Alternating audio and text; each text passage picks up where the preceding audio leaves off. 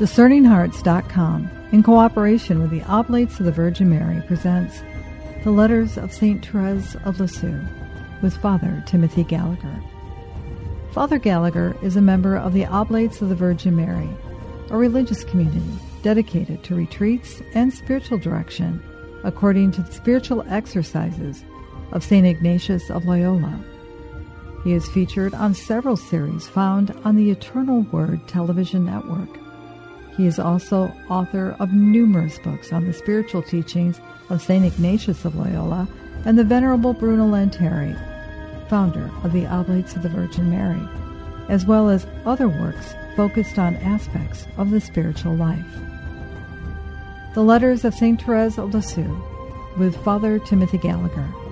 I'm your host, Chris McGregor. This next letter takes us to about a year later. Therese is now 19. Celine, to whom she's writing, is 23. Their father is still in the institution. A letter which also pertains to this correspondence, in which Therese is encouraging Celine as she lives with this and is the family person who is there trying to handle all of this. Dear Celine, formerly, in the days of our childhood, we used to enjoy our feast. Now, this letter is written on October 19th, which is just a few days after the feast of St. Therese of Avila, October 15th. So that's the feast to which Therese refers here. Our feast, because 3 of them are in the Carmel. And again, in Therese's mind, Celine will be joining them when it's possible. We used to enjoy our feast because of the little gifts we mutually exchanged. The smallest object then had an incomparable value in our eyes. Soon the scene changed. Wings grew on the youngest of the birds. Therese slips into metaphor very easily. Even the little flower. Over and over again, she will write with metaphor. Wings grew on the youngest of the birds, which is a reference to her entrance into Carmel. And it flew away far from the sweet nest of its childhood, and all illusion vanished, as we've seen already now. Summer had followed spring, life's reality, the dreams of youth. Celine, was it not at that decisive moment that the bonds which joined our hearts were tightened? This is Therese. Here is Celine, who is feeling left out. The others are in the Carmel. Even the remaining sister, Léonie, is now attempting yet a third time to enter religious life at this point. Or she will be shortly. And Celine feels as though she's the one left behind, and feels as though, again, she's lost Therese in some sense, because of the deep intimacy between them.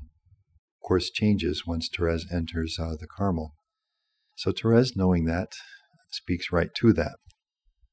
Was it not at that decisive moment, when I left and entered Carmel, that the bonds that joined our hearts were actually tightened? Yes, separation united us in a way that language cannot express. As I've said, she'll often say that. Our childlike affection was changed into a union of feelings, a unity of souls and mind. There's a maturity and deepening taking place. Who then could have accomplished this marvel?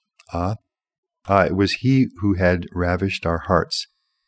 Now, she's going to quote from John of the Cross and then from the Song of Songs, 2 sources that are very dear to her. The beloved chosen among thousands, the odor alone of his ointment suffices to draw us after him. John of the Cross was very central for her, and she says that when she was about 17 and 18, that was really all that she read.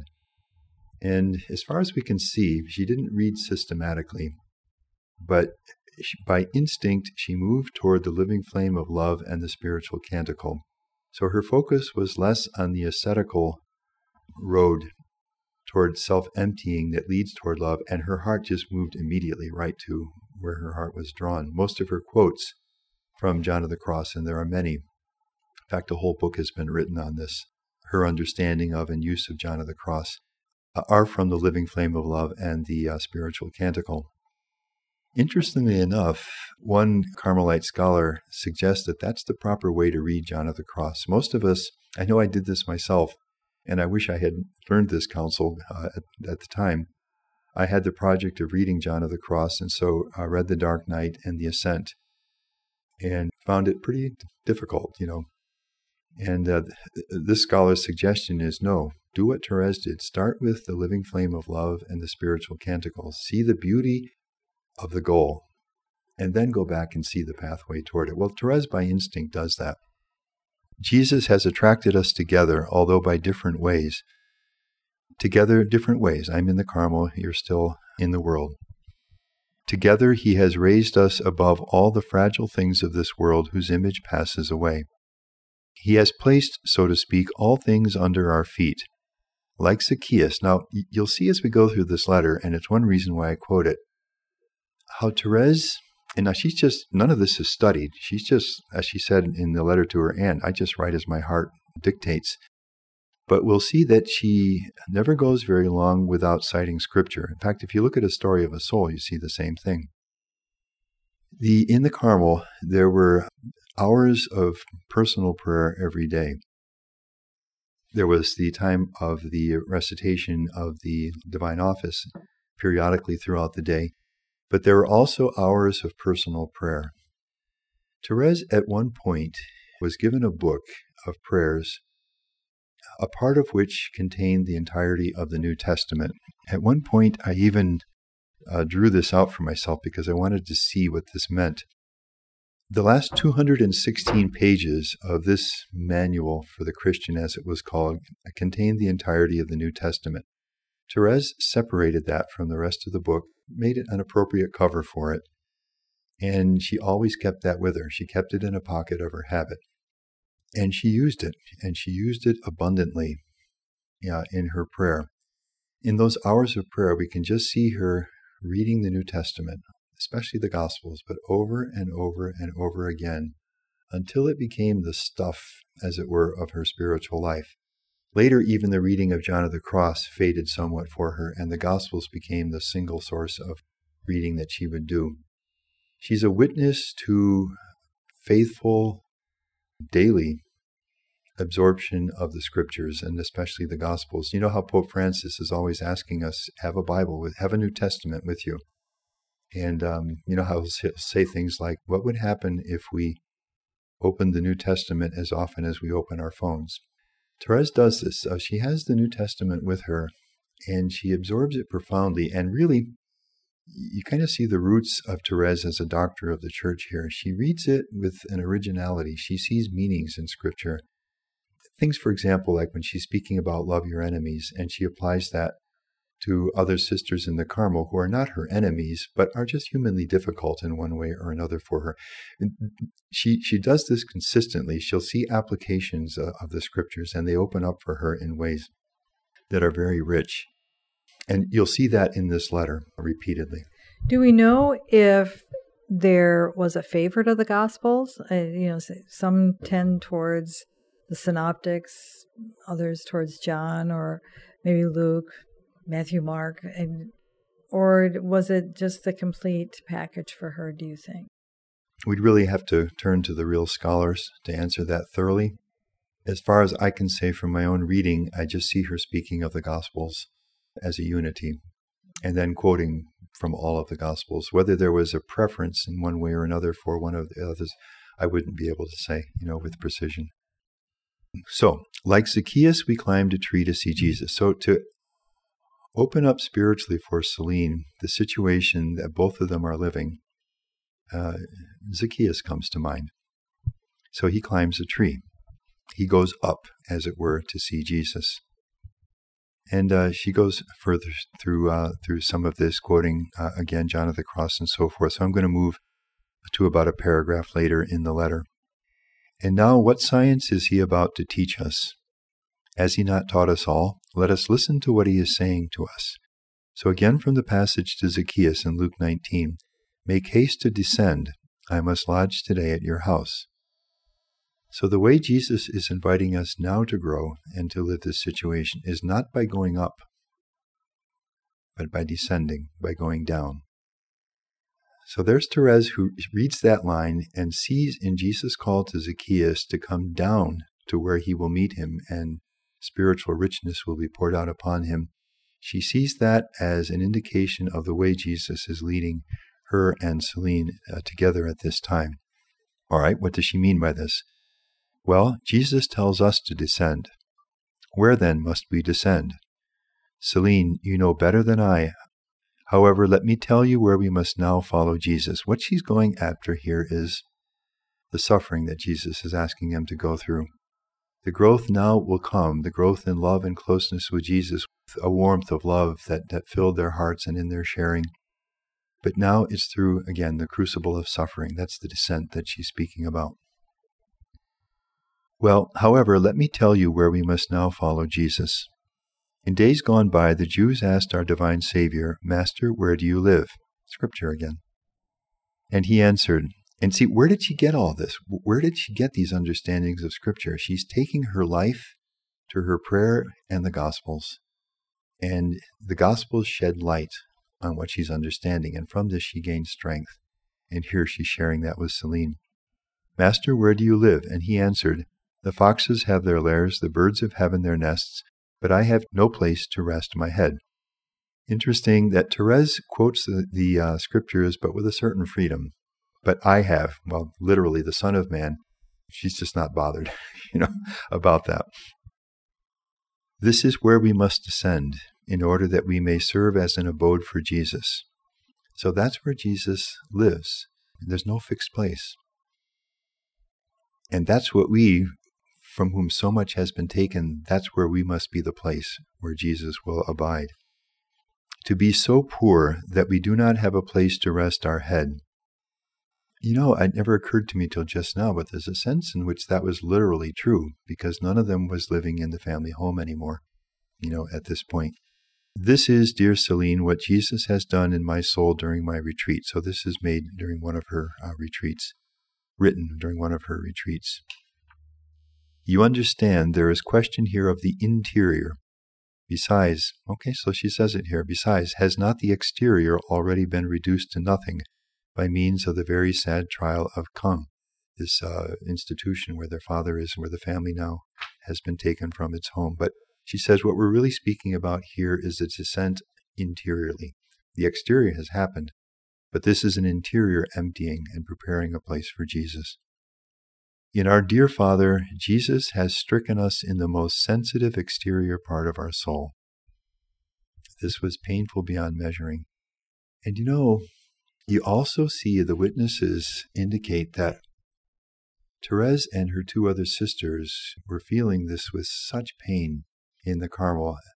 And the other sisters, they didn't try to hide it. Therese would never let it master her. Sometimes she would be in the recreations this time when they would break silence and be together for maybe an hour, as they did a couple times a day. And her tears would be falling, but she would be taking part. They admired the courage with which she's going through this. Jesus has stricken us in the most sensitive exterior part of our heart, because that was the deepest family love. And now let us allow him to act. He can complete his work in our souls. What Jesus desires is that we receive him into our hearts. No doubt they are already empty of creatures, but alas, I feel mine is not entirely empty of myself. And it is for this reason that Jesus tells me to descend, taking things away. He, the King of Kings, humbled himself in such a way that his face was hidden. There's the holy face again.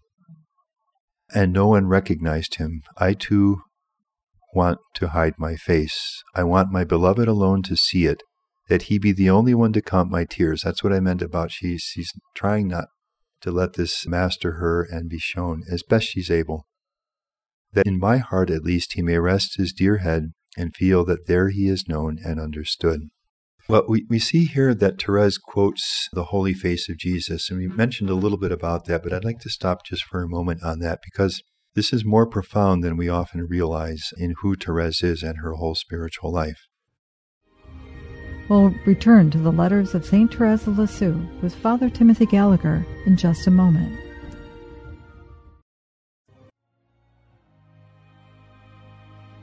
This is Dr. Anthony Lillis and Chris McGregor, and we invite you to join us in a once-in-a-lifetime Discerning Hearts Trinitarian pilgrimage throughout the Holy Land. This will be a unique opportunity for contemplative prayer, spiritual teaching, and fellowship in one of the holiest areas on the earth. The place is touched by the lives of Jesus, Mary, and the apostles. During this time, we will also walk closely in the company of the prophet Elijah through the most miraculous moments in salvation history, our history, which would later become pages in the Gospel. Along with Sister Magdalene Balduc of the Community of the Beatitudes, the community of the famous Father Jacques Philippe, we hope to lead you into a new encounter with the great mysteries of our faith and a renewal of your devotion to the Lord. Join us May 26th through June 2nd, 2020. Please visit discerninghearts.com for a full itinerary and learn more about the contemplative Discerning Hearts Trinitarian pilgrimage to the Holy Land.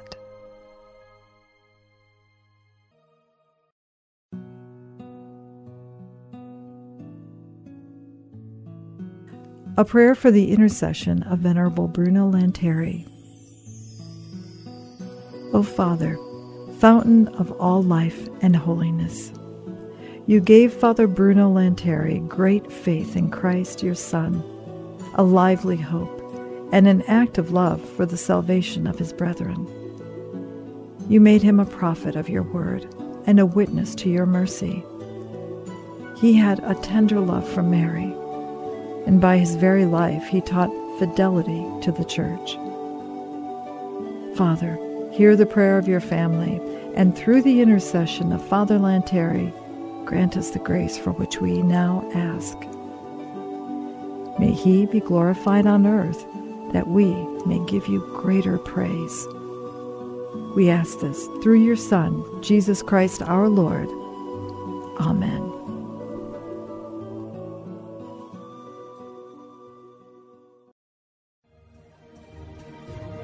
Hello, my name is Deacon Omar Gutierrez, and I want to ask you to support Discerning Hearts in a special way. We, Chris McGregor, the board, and I all know that not everyone listening can help financially. We know we have listeners from all parts of the world, and we have made a commitment since the beginning to make the truths shared through Discerning Hearts totally free. So while you may not be able to contribute financially, what you can do is certainly pray, but also give us positive reviews on whatever platform you use to listen to us. If it's iTunes, Android, Stitcher, Spotify, however it is that you get these podcasts, or if you're on YouTube and you like our videos, please give us a good rating and write a review. The more good ratings and reviews we get, the higher our profile, and the more listeners will discover us, listeners who may have the means to contribute in the future. Please consider rating us and writing a positive review today.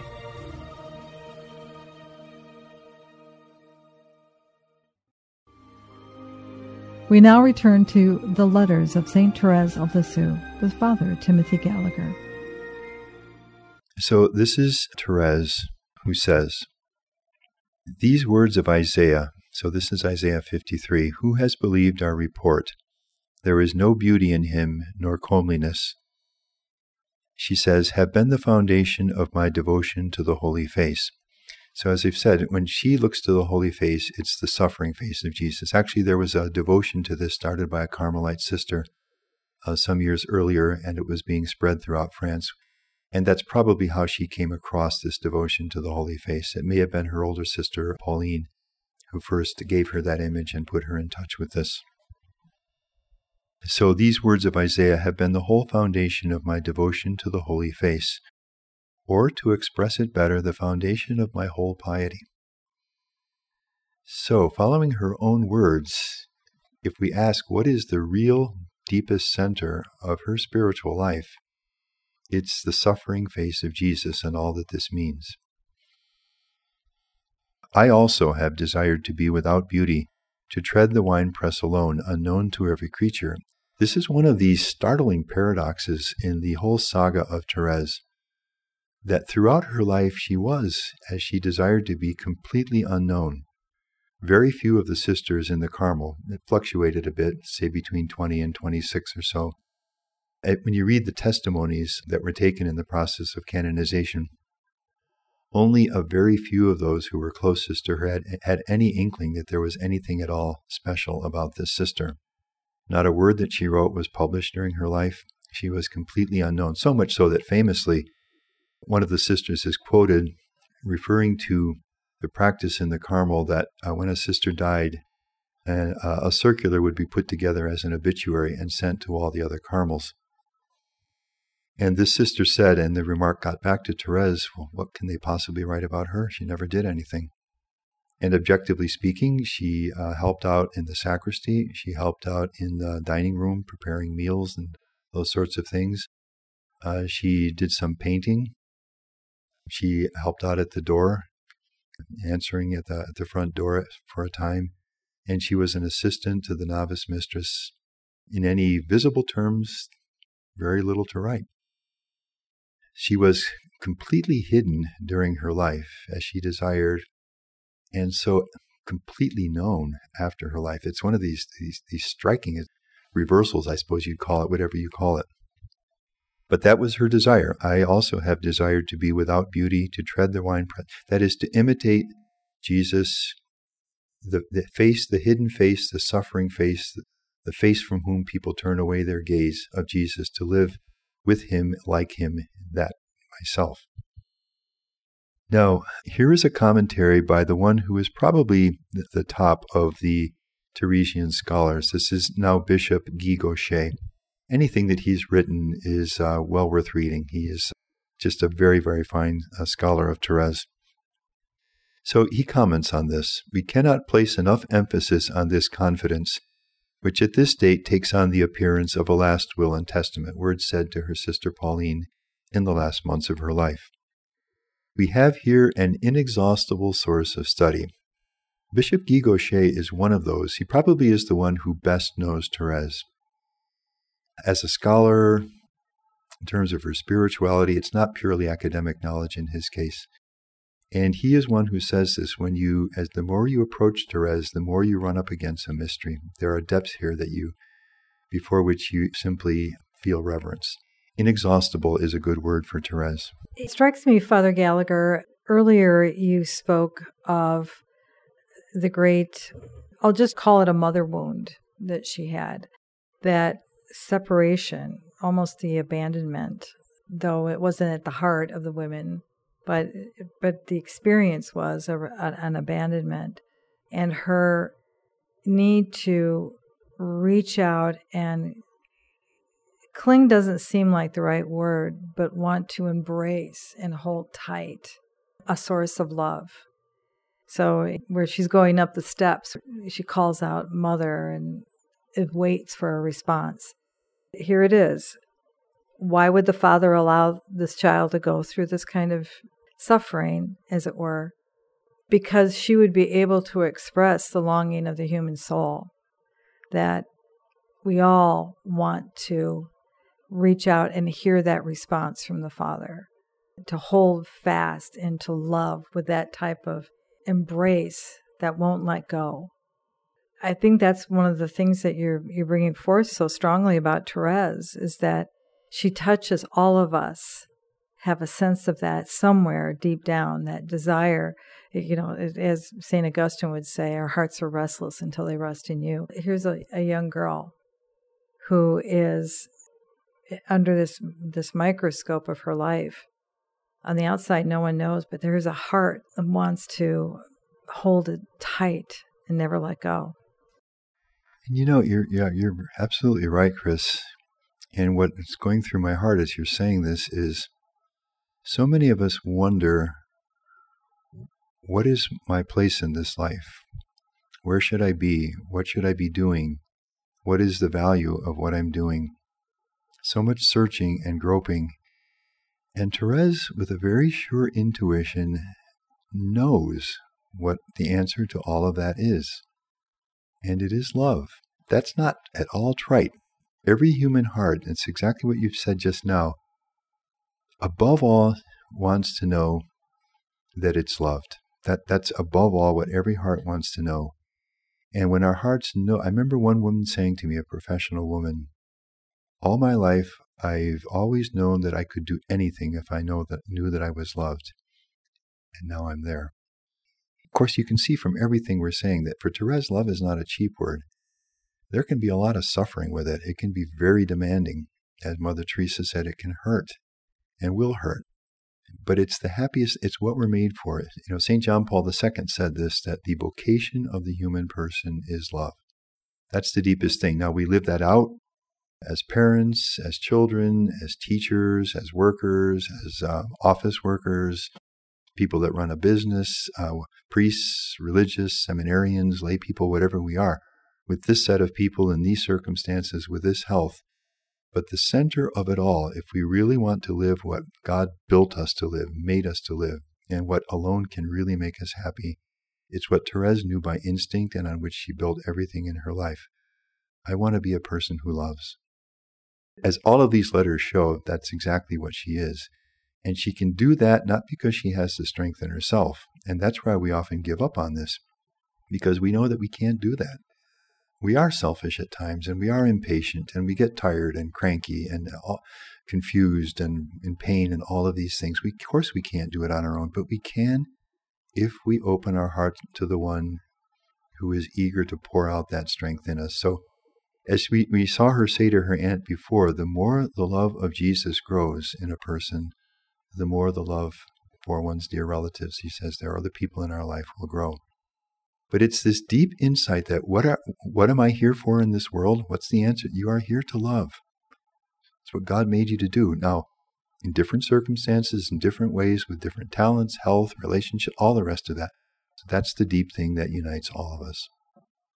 And you've said that it's even the bishop who knew of her so well, has studied her, the scholar who understands her in a way that many just could only hope, that you can never understand. I mean, it seems almost like the never-ending quest to understand Therese, because she's so steeped into the heart of love. What is love? 1 John tells us God is love. So really, you're into that mystery of God. I mean, she is so plunged into that ultimate mystery is God. And isn't it something that when we approach a person who is so deeply plunged into the mystery of God's love and so receptive to it, and at whatever cost to herself tries to live it, we find her so attractive. She draws everyone, Christians, non-Christians, Muslims. She's venerated by everyone. Well, that's the law of the gift, ultimately, that the Pope said. You've been listening to The Letters of St. Therese of Lisieux with Father Timothy Gallagher. To hear and or to download this conversation, along with thousands of other spiritual formation programs, visit discerninghearts.com. This has been a production of Discerning Hearts in cooperation with the Oblates of the Virgin Mary. I'm your host, Chris McGregor. We hope that if this has been helpful for you, that you will first pray for our mission, and if you feel us worthy, consider a charitable donation, which is fully tax deductible, to help support our efforts. But most of all, we hope that you will tell a friend about discerninghearts.com and join us next time for The Letters of St. Therese of Lisieux with Father Timothy Gallagher.